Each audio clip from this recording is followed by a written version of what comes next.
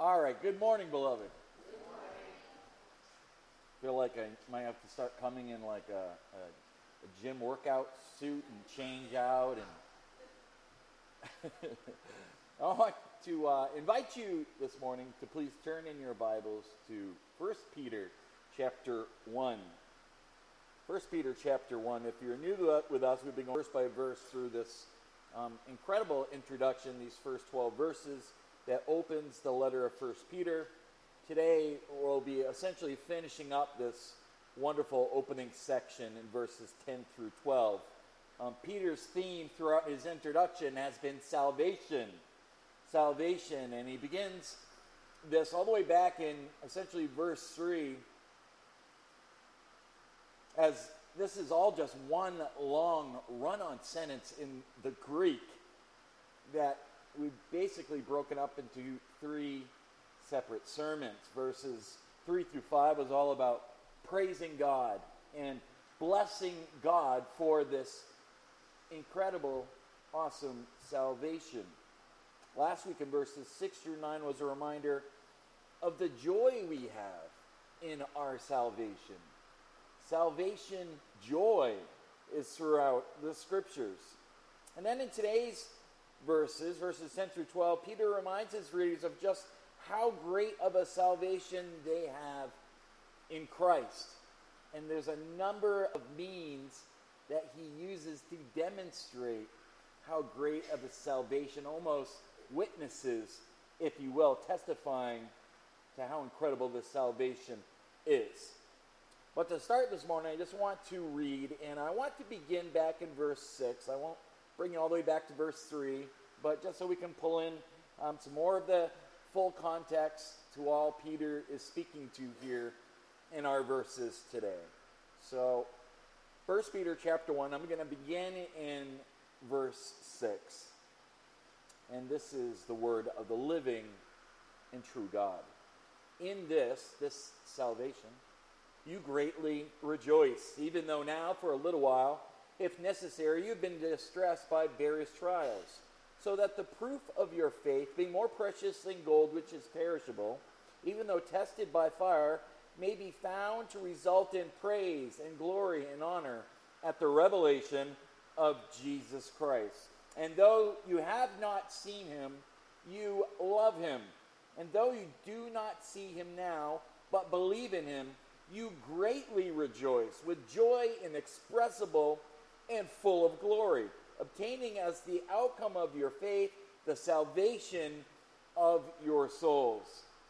As to this salvation, the prophets who prophesied of the grace that would come to you made careful searches and inquiries, seeking to know what person or time the Spirit of Christ within them was indicating as he predicted the sufferings of Christ and the glories to follow.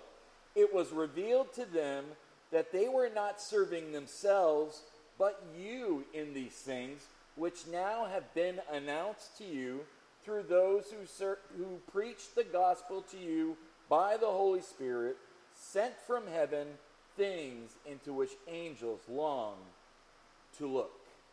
Even in the English, that is a mouthful. It's like Peter can't cram enough about this salvation into these verses. So here, though, today, in verses 10 through 12, we have another incredibly rich passage of Scripture from the Apostle Peter, as he once again focuses on this great salvation we have in Christ. And he begins his epistle this way to remind his audience, these persecuted believers, that they may not be the chosen of the world, but they are the chosen of God.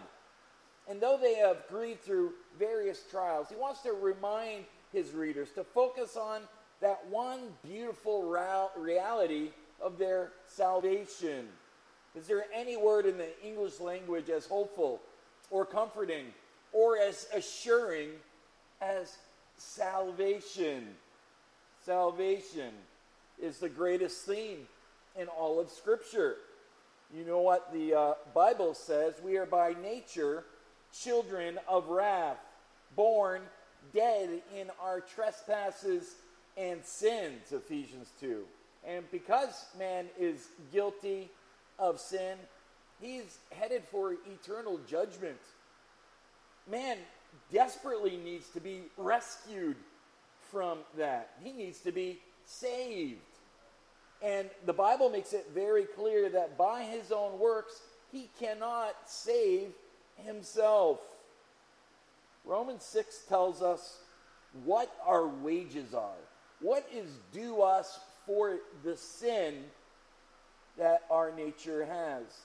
The wages of sin, Romans 6:23, is death. That's what's owed to us. That's what we deserve. Death. But remember, God is not only just, he is also rich in mercy. And though the wages of sin is death, the good news is the free gift of God is eternal life in Christ Jesus our Lord. God can and will rescue from condemnation whosoever believes in him. Peter said in Acts chapter 10, verse 43, through his name, whoever believes in him will receive remission of sins. The Apostle Paul, who wrote in Romans chapter 5, verse 8 this, God demonstrates his own love towards us in that while we were still sinners, Christ died for us. So not only does he love sinners, but he alone is able to save them. A glorious verse is in Psalm chapter 3, verse 8, that says, salvation belongs to the Lord. Salvation is his to give. Only he has the power to save. And furthermore, God is not willing that any should perish. 2 Peter chapter 3, verse 9 says, the Lord is not slack concerning his promise, as some count slackness, but in long suffering towards us, not willing that any should perish, but that all should come to repentance. 1 Timothy chapter 2, verse 4 says, he desires all people to be saved and to come to the knowledge of the truth.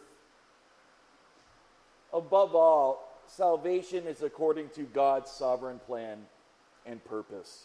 For as Paul reminded Timothy in 2 Timothy chapter 1, verse 9, he saved us. He saved us and called us with a holy calling, not according to our works, but according to his own purpose and grace, which was granted us in Christ Jesus from all eternity. I mean, this stuff above the pay grade of us mere humans, this stuff is fantastic. But when we look at salvation, no matter how difficult we're putting the lens of this life on and the trials and tribulations that we may be going through, we should never stop rejoicing over how great of a salvation we have in Christ. Psalm 96, verse 2 says, sing to the Lord, bless his name, tell of his salvation from day to day. This should be the passion of those who have been saved, redeemed, forgiven, not by what I have done, but by his gracious mercy. And this is really a practical, great reminder for all of us as we go through this world and rub against the things of this world, when everything in life isn't going quite the way maybe that you had imagined or hoped it would be. We go back to this point, the point of our salvation, and we praise God for the greatest gift that he could ever give, our eternal salvation. Our eternal salvation. So that's been Peter's theme of this glorious truth to these persecuted believers. This is why he begins with this great, huge introduction and just keeps mounting on top of one truth and another, the glorious salvation that have in Christ. Yes, you may have difficulties. You may be going through various trials and are grieved, but you are chosen by God. You are God's elect. You may feel like the dispersion, that you are a foreigner, in this world? Have we not all felt like that at some point? I just don't belong here. That's the thing that God put in our heart. And he says, yeah, you're a temporary alien here. You're a resident. Don't put your roots too far down in the ground here. I have something in eternity for you. That's what I created you for. Now, as we turn our attention to these verses 10 through 12, you're going to find this so fascinating because I, of course, did. And he approaches this great salvation from the viewpoint of 4 divine agents, I'll call them, who were involved in bringing this salvation message. The Old Testament prophets, the Holy Spirit, the New Testament apostles, and the angels. The angels. So you'll see those outlined in your notes. But let's begin with number 1. As salvation was the theme of the prophet's search. Or you could say of the prophet's study. This is really something else. Notice what it says in verse 10 and then in the first part of verse 11. As to this salvation, and he's referring back to the salvation of your souls, just mentioned in verse 9. As to this salvation, the prophets who prophesied of the grace that would come to you made careful searches and inquiries, seeking to know what person or time. And we'll stop right there. The prophets Peter is referring to here is God's Old Testament prophets. They were God's spokesmen in the Old Testament. Verse 10, prophesied of the grace that would come. And notice what they did with their own prophecies. They made careful searches and inquiries, seeking to know what person or time. This is just so fascinating to me. The prophets literally studied their own writings, their own prophetic writings, to understand all they could about this promised salvation, this coming Messiah, the Christ. Now, think of it. All of the truth that you might have studied, or the truth that they would have studied, why might they be so preoccupied with this? Because salvation is the greatest theme in all of Scripture. The entire Bible, right after sin comes in Genesis 3, is built on a promise after a promise after another promise. God's promise of the coming seed, the promised one who would come to rectify the sin. And so the entire rest of the book is either talking about, describing, pointing to, teaching the realities of this salvation. And at the cross of the New Testament, those Old Testament realities become even more full in the person of Christ, in the incarnation. But in the Old Testament time, before Christ, BC, they were preoccupied with this whole theme of salvation, which is greater than the salvation. This salvation is, let me say it this way, greater. And let me unpack this for you. All the truth that the prophets received was through divine revelation.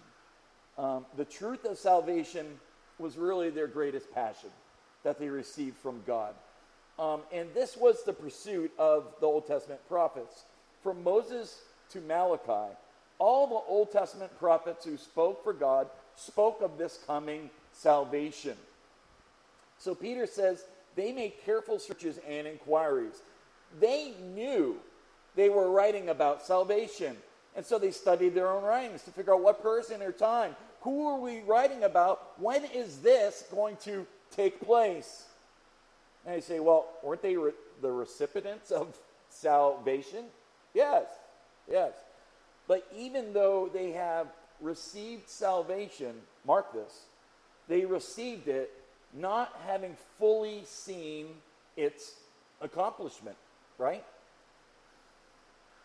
You understand this. They received the gift of salvation without ever seeing or knowing the Savior, the Lord Jesus Christ. They received the gift of salvation without ever seeing or even fully understanding all that would be involved in the life, death, and resurrection of Jesus. He hadn't come yet. It hadn't happened yet. BC. So they received salvation just like we do today, by faith. They were still saved. It's just Christ hadn't come yet. And they were saved through faith in what had been revealed to them thus far. And the prophets came and kept revealing more about this promised Messiah who was going to come. And so they didn't have the full benefit of seeing the accomplishment of what Christ did. Imagine in their position. Hebrews has a lot of interesting things that explain this for us a lot better than I could. Hebrews 11 verse 13 says, all these, and this is, Hebrews 11, the hall of faith, all the great patriarchs of the faith, all these died in faith without receiving the promises, but having seen them and welcomed them, what? From a distance, from far off, with pictures and descriptions and images and foreshadows of the blood, the atonement, the Lamb of Christ, of the promised one who would come. They all died. They died in faith. And then continue down in verse 39. It says, and all these, having gained approval, they were approved through their faith, did not receive what was promised. Listen to this, verse 40. Because God had provided something better for us. I mean, this is incredible. So that apart from us, they would not be made perfect. It wasn't revealed in their time, you see. They welcomed it, but from a distance. And this is staggering. But there's more to it than just that. A lot more to it. Because in these Old Testament prophecies, the promise of God was that this salvation to come was a salvation that would go way beyond Israel. You see. To all nations of the earth. And that redemption and deliverance would be provided through this Messiah. The Messiah would bring this into fruition.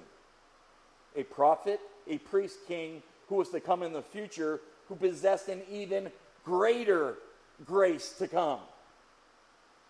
Or as verse 40 says it there in Hebrews 11, God had provided something better. Better, oh you bet. And the prophets were fascinated by this. They were fascinated by it. Notice that little phrase in 1 Peter 1 verse 10. The grace that would come. The subject of their intense study was this grace that would come. That word grace is an even bigger word than salvation. Salvation speaks about the act of saving, where grace speaks about the motive, the mercy, the unmerited favor and blessing lavished on undeserving sinners. Grace really encompasses salvation. Grace. The grace that would come, beloved. And they're just so fascinated by this. And it would encompass every nation of every tongue around the entire world. What kind of grace were they writing about? What kind of God was this? Now, let me be quick to add, beloved. You must not think that because it says they prophesied of the grace that would come, that there was no grace in the Old Testament. That's a terrible error to make, and many people do make that error, assuming that the Old Testament was all law and no grace. But that just isn't true. God by nature is gracious, is he not? The same God who was gracious in our age was gracious in their age, because that's who he is. That's who God is. He's gracious. God has always been gracious. He has always been unchanging, the same, and he has always been gracious. In fact, we can go all the way back to the book of Genesis to see this. For example, we read in Genesis chapter 6, before the flood, it says, Noah found grace in the eyes of the Lord. The very first book of the Bible, God's talking about grace. A lot of translations translate that favor. He's been favored, grace, something he did not earn. God was gracious and showed favor to Noah. Again in Genesis in 43, verse 29, it says, Then Joseph lifted up his eyes and saw his brother Benjamin, his mother's son, and said, Is this your younger brother of whom you spoke to me? And he said, May God be gracious to you, my son. So Noah and Joseph, the patriarchs, are fully aware that God is gracious. Moses was also fully aware of that grace. In fact, while recording the law, he demonstrates this in Exodus 22, 26 through 27, and when he writes, If you ever take your neighbor's garment as a pledge, you shall return it to him before the sun goes down, for that is his only covering, it is his garment for his skin. What will he sleep in? And it will be that when he cries to me, I will hear, God says, for I am gracious. Again, in Exodus 33, verse 18 through 19. There's that incredible scene where Moses says to God, Please just show me your glory. I just want a glimpse of your glory. Then God said, I will make all my goodness pass before you, and I will proclaim the name of the Lord before you. I will be gracious to whom I will be gracious, and will have compassion on whom I will have compassion.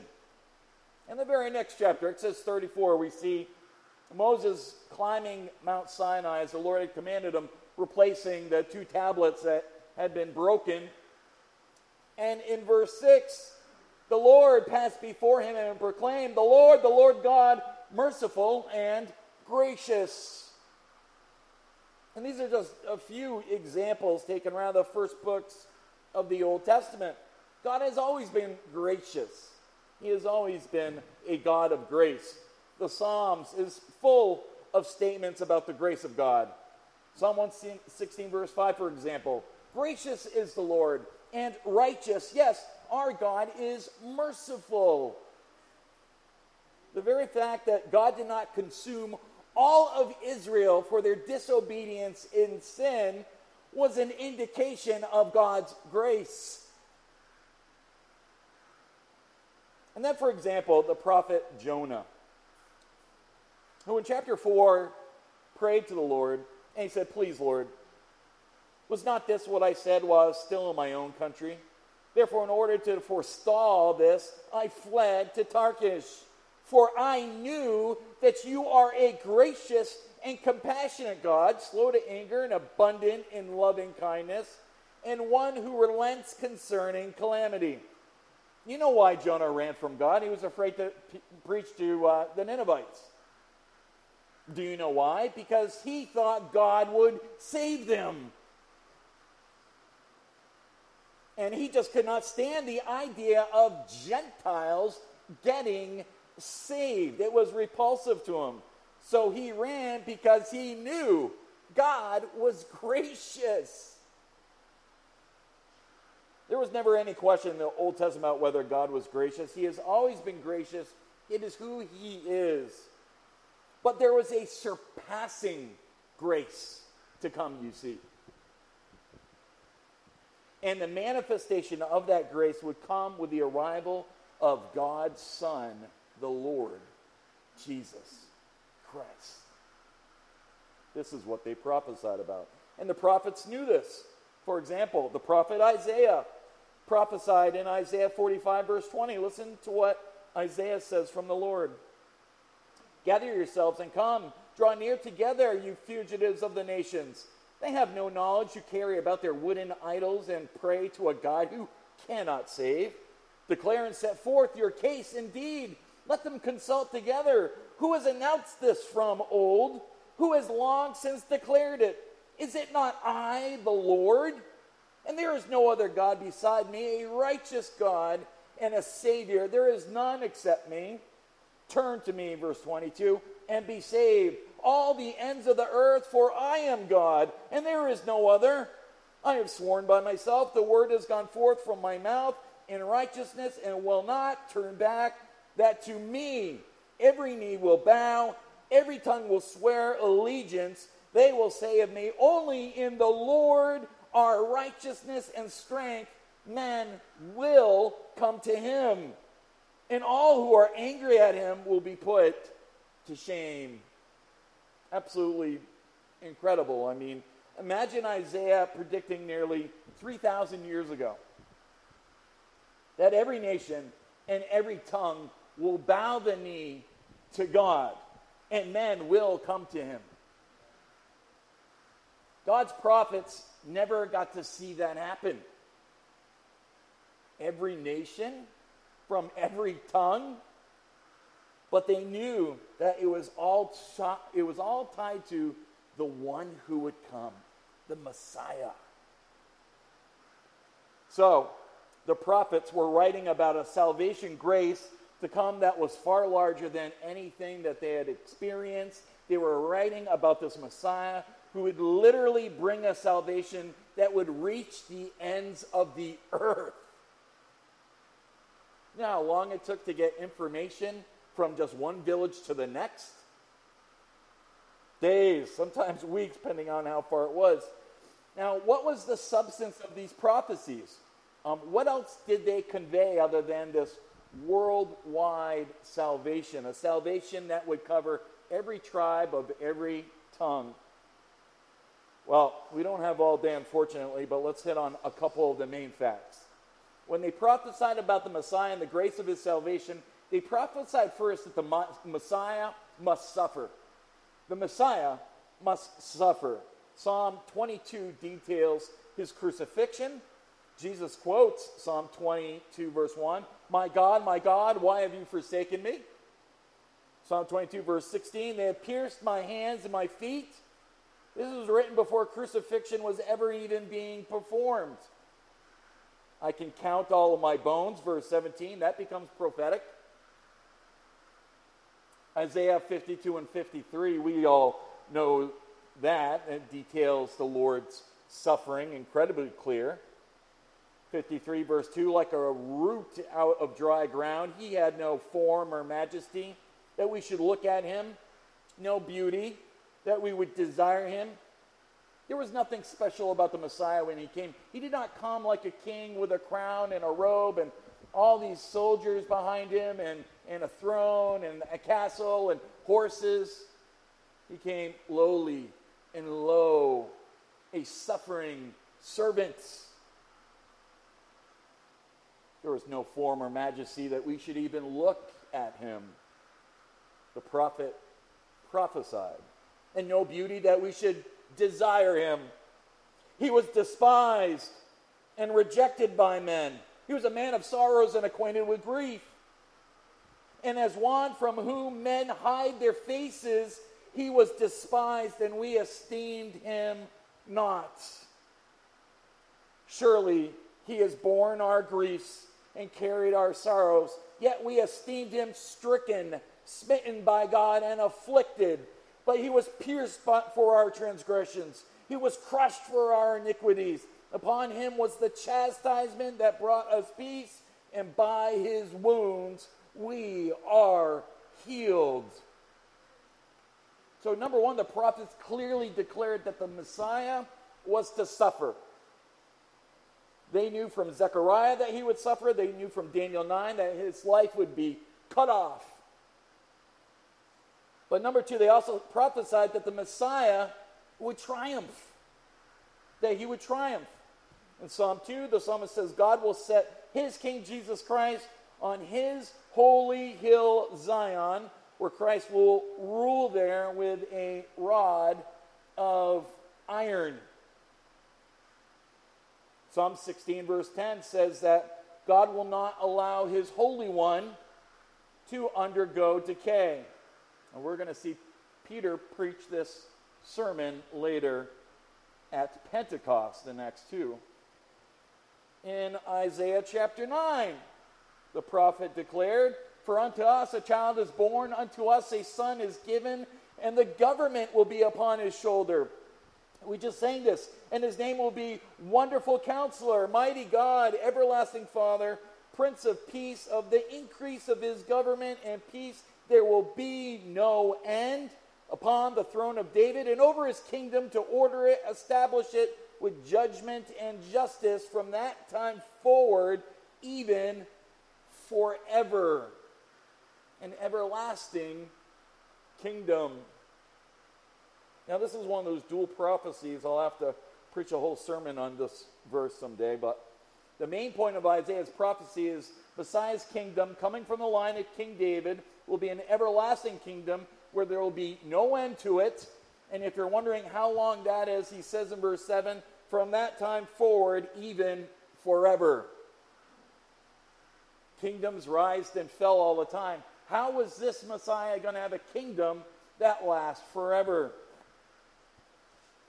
So the prophets prophesied a Messiah that would suffer, a Messiah that would triumph, and then thirdly, they prophesied a Messiah that would save. A Messiah that would save. And it's why Jesus in Luke 4, at the launch of his public ministry, went on the Sabbath into his hometown synagogue in Nazareth. And one of the attendants there gives him the scroll of the prophet Isaiah. And as he opens up the scroll, he reads these words right out of Isaiah 61, 1 through 2. "The Spirit of the Lord is upon me, because the Lord has anointed me to bring good news to the poor. He has sent me to bind up the brokenhearted, to proclaim liberty to the captives, and the opening of the prison to those who are bound, to proclaim the year of the Lord's favor." That's a messianic prophecy of the coming Messiah who would save, who would bind up the brokenhearted and proclaim liberty to the captives. And when he finishes reading Isaiah's prophecy, it tells us in Luke chapter 4, verse 20, he rolled up the scroll, gave it back to the attendant, and sat down. And the eyes of all in the synagogue were fixed on him. And he began to say to them, "Today, this scripture," what scripture? Isaiah's scripture, "has been fulfilled in your hearing." Why were their eyes so fixed on him? Because they knew this was a messianic prophecy. He was claiming to be the Messiah. But their hearts were hardened. And in Luke 4, instead of responding to him with a repentant heart, they said, "Is this not Joseph's son? The son of a carpenter? Our Messiah? King? The one from the line of the great King David? Him?" In other words, this can't be the Messiah. And then Scripture says they were filled with wrath, and a few verses after that, they're trying to kill Jesus by throwing him off of a cliff. But this is what the Old Testament prophets prophesied concerning the Messiah. That number one, the Christ would suffer. That number two, he would triumph.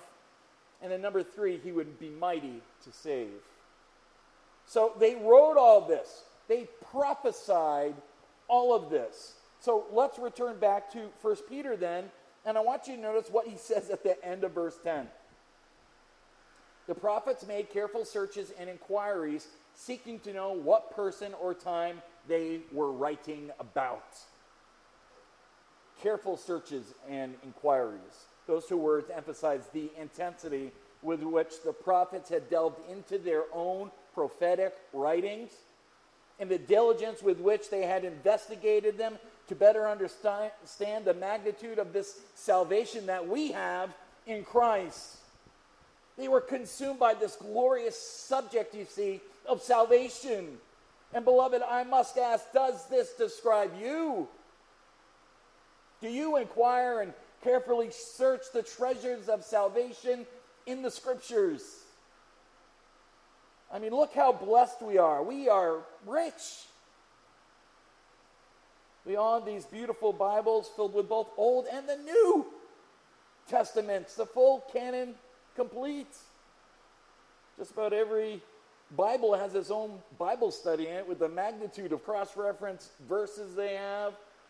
I mean, today Bibles are everywhere. Never mind, you can access it free right in your pocket with a phone if you need to.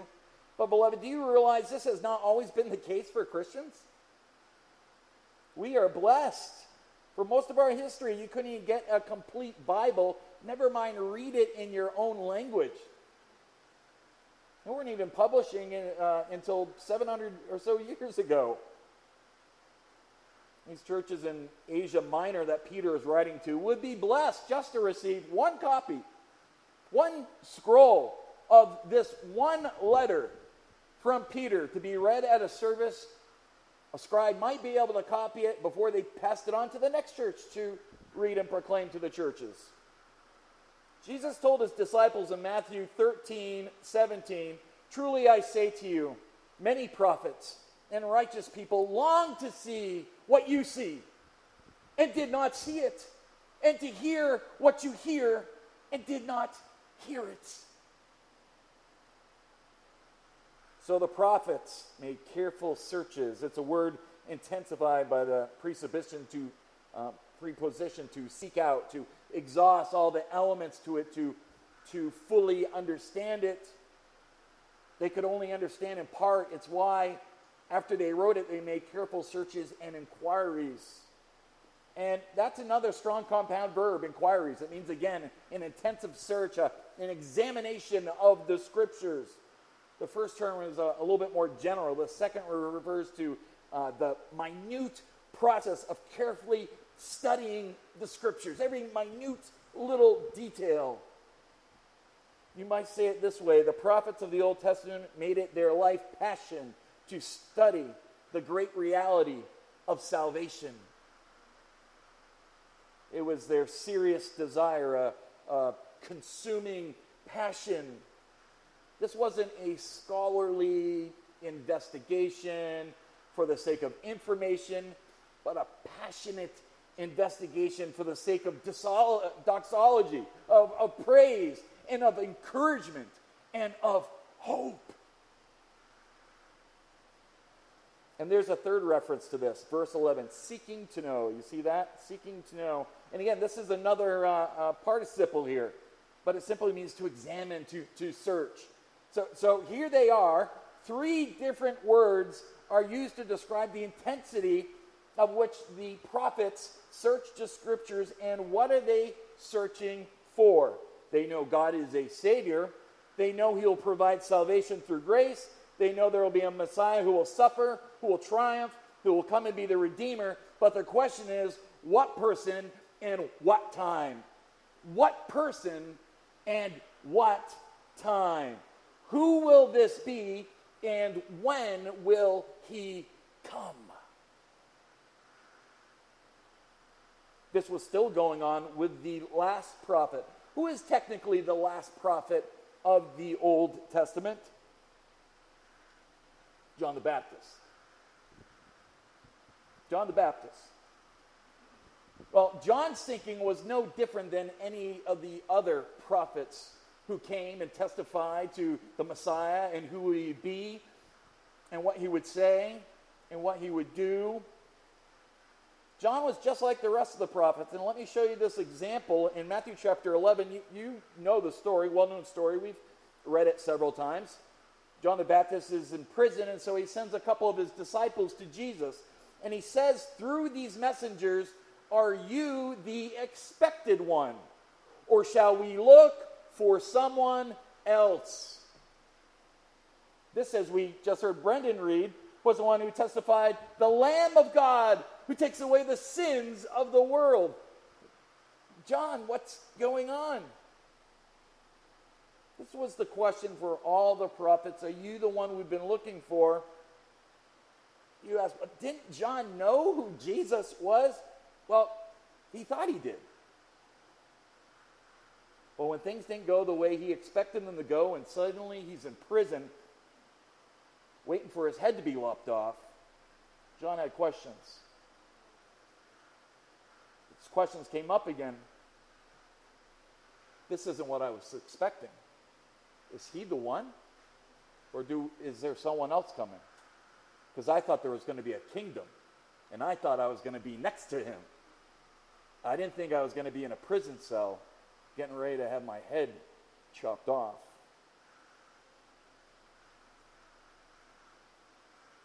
Lord, will you at this time restore the kingdom of Israel? It was always who and when. Who and when. So they searched, and they searched, and they searched. Remind you again, Hebrews 11, verse 39.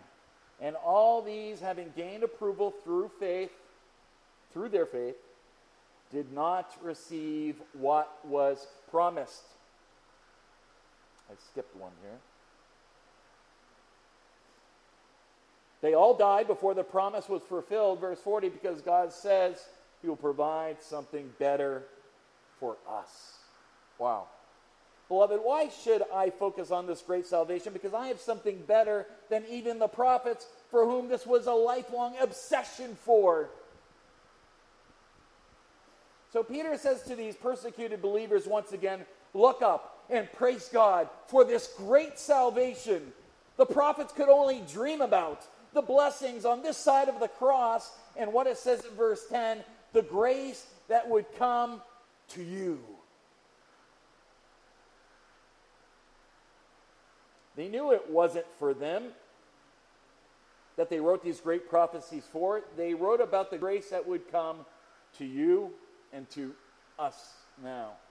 The prophets knew that. It wasn't their time. They were writing something spectacular for people later. Isn't this amazing? We have this great salvation of grace, the full, inerrant, full canon of Scripture. No longer do we have to go to a place to experience God like a temple, because God came to live in us in the person of his Son through the power of his Spirit. Well, that leads us to number 2. I don't know if I had gone by it. There we go. Our second point is a lot shorter than the first. This salvation was the theme of the Spirit's inspiration. This salvation was the theme of the Spirit's inspiration. Now, why was it important to the prophets? Because it was important to the Holy Spirit, who inspired them to write. So notice, let's pick back up in verse 11. Now know this, the prophets were only prophesying because verse 11 tells us the Spirit of Christ within them was indicating, as he predicted the sufferings of Christ and the glories to follow, it was revealed to them that they were not serving themselves, but you. These are some incredible verses. Listen, everything that the prophets received, they received from whom? Holy Spirit. Everything the New Testament writers received, they received from who? The Holy Spirit. Yeah. Everything we read, whether it's in the Old Testament or our New Testament, is given by the Spirit of God. Now back to the beginning of verse 11. The prophets were seeking to know what person or time the Spirit of Christ within them was indicating as he predicted the sufferings of Christ and the glories to follow. There's two main themes that the Holy Spirit refers to in verse 11. The sufferings of Christ and the glory to follow. When we go into the Old Testament and we read Psalm 22, for example, the sufferings of Christ, it says, scorned by mankind and despised by the people, all who seek me mock me. They make mouths at me. They wag their heads and fingers at me. And then the prophetic sarcasm in verse 8. This will be Christ on the cross. Look, he trusts in the Lord. Let him deliver him. Let him rescue him, for he delights in him. So these are all pure evil in these verses, and they're everywhere. The prophet Isaiah, we just read a small portion of it, but Isaiah 52 verse 13 all the way to Isaiah 53 verse 12. It's all about the sufferings of Christ. Daniel 9 verse 26, the Messiah will be cut off, he'll have nothing. Zechariah 12:10, this whom they will pierce. You remember Luke chapter 24. You got these two disciples walking on the road to Emmaus. And a few days after the crucifixion, they're talking about the things that had happened when suddenly Jesus draws near to them. And he's veiled their eyes. They don't know it is the Christ who has risen, who is walking beside these two disciples. The Bible says their eyes were kept from recognizing him. And after walking for a while, Jesus said to them, verse 25, "Oh, foolish men, and slow of heart to believe in all that the prophets have spoken. Was it not necessary for the Christ to suffer these things and to enter into his glory?" There it is, the suffering and the glories. Then, beginning, check this out, if you've missed this before, beginning with Moses and with all the prophets, he, Jesus, explained to them the things concerning himself in all the scriptures. Jesus held a little Bible study. The New Testament wasn't written. He said, let's start in Genesis chapter 3, verse 15. Suffering and glory, that was the theme of the Spirit's inspiration, and that is why it will be the theme of the prophets' searching as well. Notice that little phrase there in verse 11, the Spirit of Christ within them. The Spirit took up residence within the writers of the Old Testament, the prophets. He took up residence in the apostles. That's why in 2 Peter also, chapter 1, verse 21, for no prophecy was ever made by an act of human will, but men moved by the Holy Spirit spoke from God. The word moved means carried along by the Spirit. And 2 Peter 1:21 is one of the most important verses in the New Testament. It's how we know how we receive Scripture and what prophecy and revelation is and what it is not. Moved by the Holy Spirit, spoke from God. None was ever done by human will, but men moved by the Spirit spoke from God. Before we move on, notice that word indicating in verse 11. The Spirit of Christ within them was indicating. He didn't take over them and they were zombies and, just writing things down and said, well, I don't know what happened. I got to look through this because the Spirit just took over and I didn't know what was going on. But the Spirit indicated to these godly men who honored God and testified to God for the glory of God, indicating, some of your Bibles may even say witnessing or pointing. And what it means is here was the Spirit indicating or testifying to a future salvation so that when they wrote, as 2 Timothy 3:16 puts it, it was God breathed. Literally breathed out by God. So you can trust your scriptures. What is the Spirit of Christ? Verse 11 is the Spirit of God. Before the incarnation, the Son existed as Spirit. God is Spirit, John 4:24 says. And notice what it also says in verse 12, and really an amazing thing. It was revealed to them, to the prophets, that they were not serving themselves, but you. Now, before we can apply it to ourselves, Peter has told us in the first two verses who he's writing to. He's scattered believers in Asia Minor. But it was revealed to them that their ministry was not for them, is the point. The prophets knew they were writing for a people later. Not for them, not for their time. Which is kind of interesting because they're talking about something that's just coming in the future. And the benefit of this in its fullness would come to the nations. And the nations in the future. And it doesn't mean, again, that there was salvation. It simply means the fullness of all the blessing bound up in salvation was yet a future reality. Look at how blessed we are on this side of the cross today. Every believer is sealed with the Holy Spirit till the day of redemption. You have a sure, imperishable, undefiled, unfading inheritance, a salvation kept in heaven for you. You're blessed with the fruit of God's Spirit. We have the full canon of Scripture, the words of Christ's teaching literally in your lap. You can lay in bed and read the words of the Lord Jesus Christ. These just weren't realities for these men of old. We are blessed. And so Peter's purpose in this little paragraph is really to show these first century readers that the spiritual blessings they have now are greater than anything that was envisioned by the prophets or even the angels who long to look. And though this great salvation God has provided is even better for us, Hebrews 11:39, even the prophets themselves, verse 12, realized they were not serving themselves but you.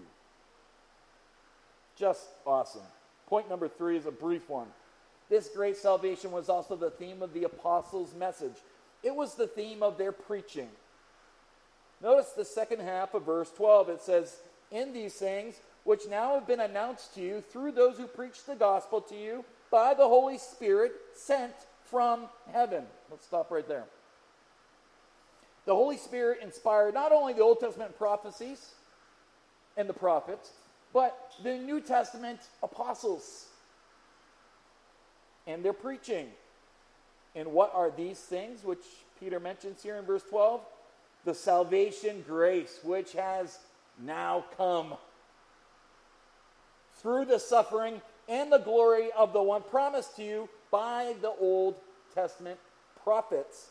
Peter is saying these things are now being announced to you through those who preach the gospel to you, namely the apostles.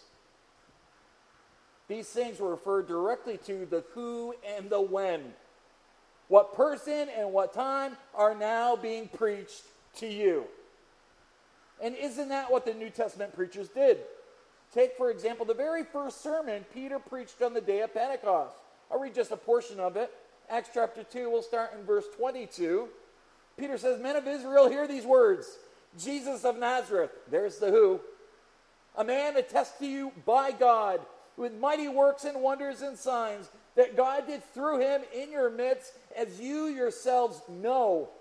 This Jesus, delivered to the definite plan and foreknowledge of God, you crucified and killed by the hands of lawless men. God raised him up, loosing the pangs of death, because it was not possible for him to be held by it. For David says concerning him, and now Peter is going to quote David's prophecy from Psalm 16. I saw the Lord always before me, for he was at my right hand, that I may not be shaken. Therefore my heart was glad, and my tongue rejoiced. My flesh also will dwell in hope. For you will not abandon my soul to Hades, or let your Holy One see corruption. You have made known to me the paths of life. You will make me full of gladness with your presence. Peter continues by saying, David wasn't talking about himself. He says, brothers, I may say to you with confidence about the patriarch David, that he both died and was buried, and his tomb is with us to this day. Being therefore a prophet, knowing that God has sworn with an oath to him that he would set one of his descendants on the throne. That's the throne of David. He foresaw and spoke about the resurrection of the Christ, that he would not abandon to Hades, nor did his flesh see corruption. This Jesus God raised up, and of that, Peter says, we are all witnesses, being therefore exalted to the right hand of God, and having received from the Father the promise of the Holy Spirit, he has poured out this that you yourselves are seeing and hearing. For David did not ascend into the heavens, but he himself, the Lord, said to my Lord, sit at my right hand until I make your enemies your footstool. Let all the house of Israel therefore know for certain that God has made him both Lord and Christ, this Jesus whom you crucified. So, what does Peter preach about at the launch of the church? The gospel. The prophecy of David that the Messiah, the Christ, must suffer and that his glories would follow. The Messiah came in order to die. He wasn't talking about David in these prophecies. You can go check. David's tomb is right over there. It's still got his bones in it. Jesus, who we've seen, walked out of that tomb. He's raised from the dead. His body did not go to corruption. He is at the right hand of the Father. And the Jews refused to listen to their own prophets. But God did not abandon his son, verse 32. This Jesus God raised up. And Peter's saying, we are all witnesses of this. The Messiah, the one that the prophet spoke of, he has come. He has risen. And not only have we seen him, but the outpouring of his Spirit testifies to it. And this is part of the glories to follow that Peter talks about. And this Jesus whom you killed, not only was he raised from the dead, but now he is highly exalted to the right hand of the Father. And beloved, this is why we preach Christ and Christ crucified. This is the same message, whether from the prophets, the Spirit himself, the apostles of the New Testament, they preached this gospel. And notice the response in verse 37. Now when they heard this, they were cut to the heart and said to Peter and the rest of the apostles, brothers, what shall we do? And Peter said to them, repent and be baptized, every one of you, in the name of Jesus Christ for the forgiveness of your sins, and you will receive the gift of the Holy Spirit. For the promise is for you and for your children and for all who are far off, everyone whom the Lord our God calls to himself. In 2 Corinthians 6:2, Paul quotes Isaiah the prophet. He says, behold, now is the acceptable time. Behold, now is the day of salvation.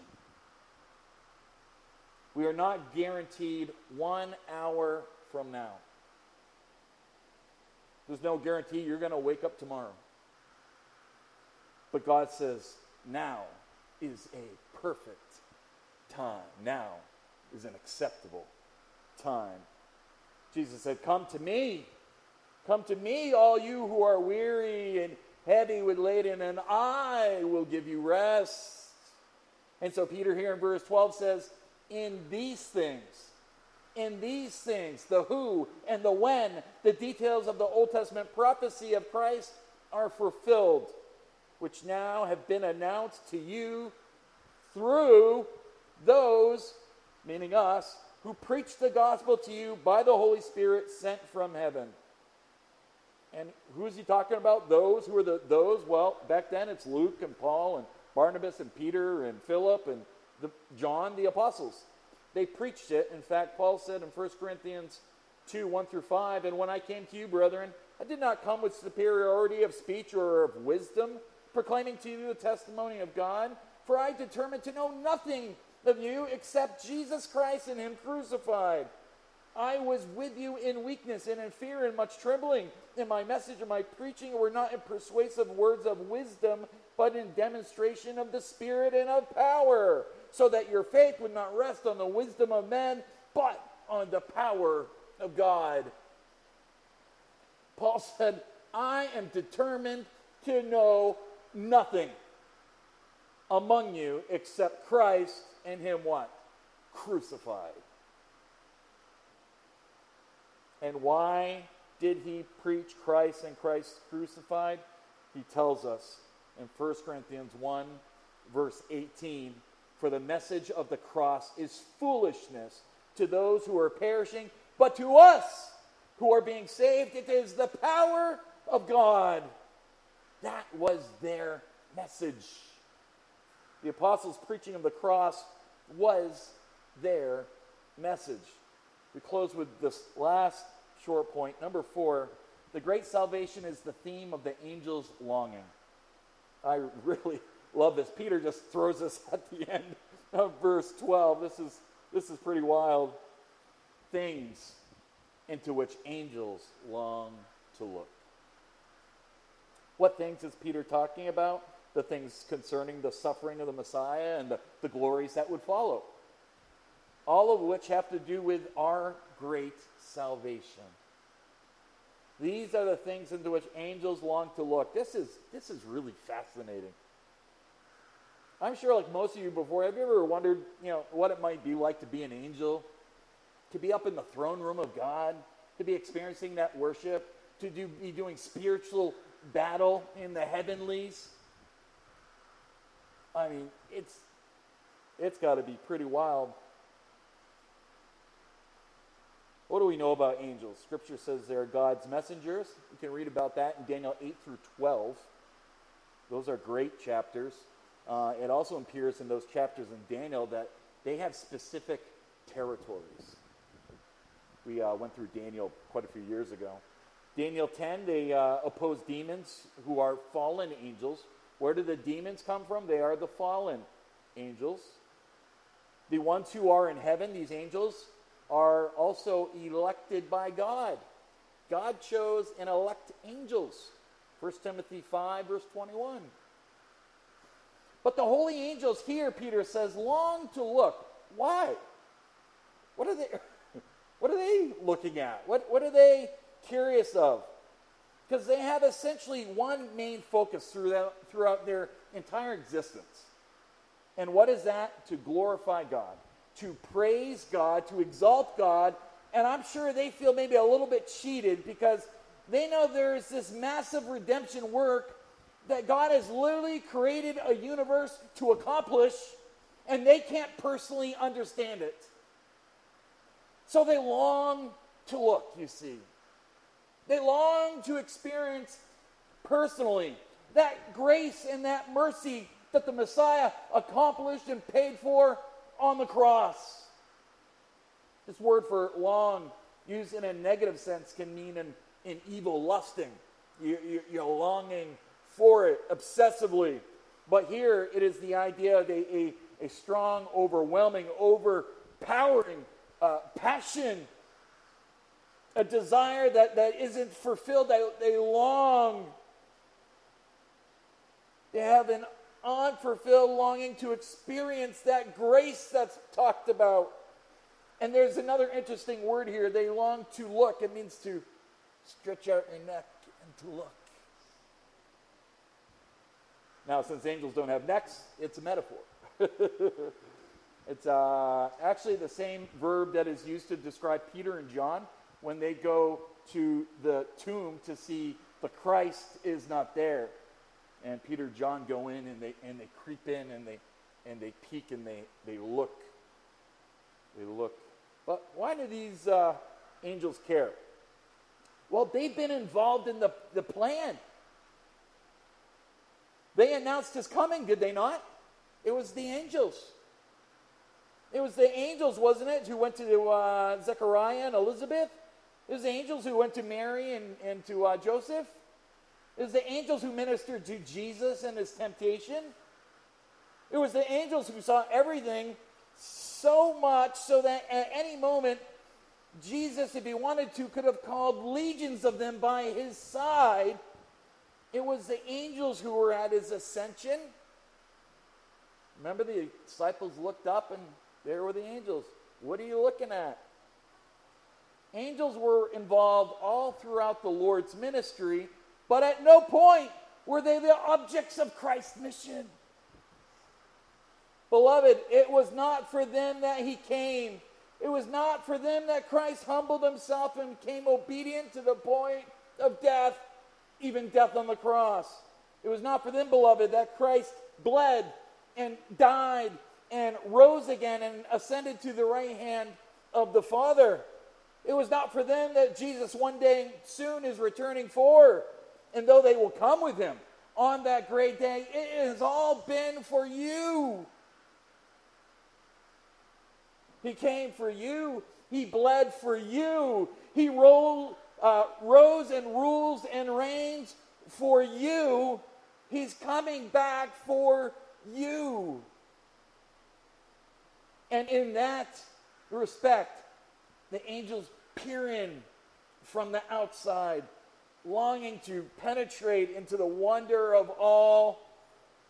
What it must be like, they ask themselves, to be the recipient of such love and mercy and grace, salvation that is so wonderful as this. And they long to know what you have. What a glorious salvation we have in Christ. I pray it consumes your heart as it did the Old Testament prophets, the Holy Spirit, the New Testament apostles, and even the angels who long to know what it is that you have, this incredible reality of God's amazing grace. Please stand as we worship our Lord in anticipation for that glorious day of his return. Glorious day.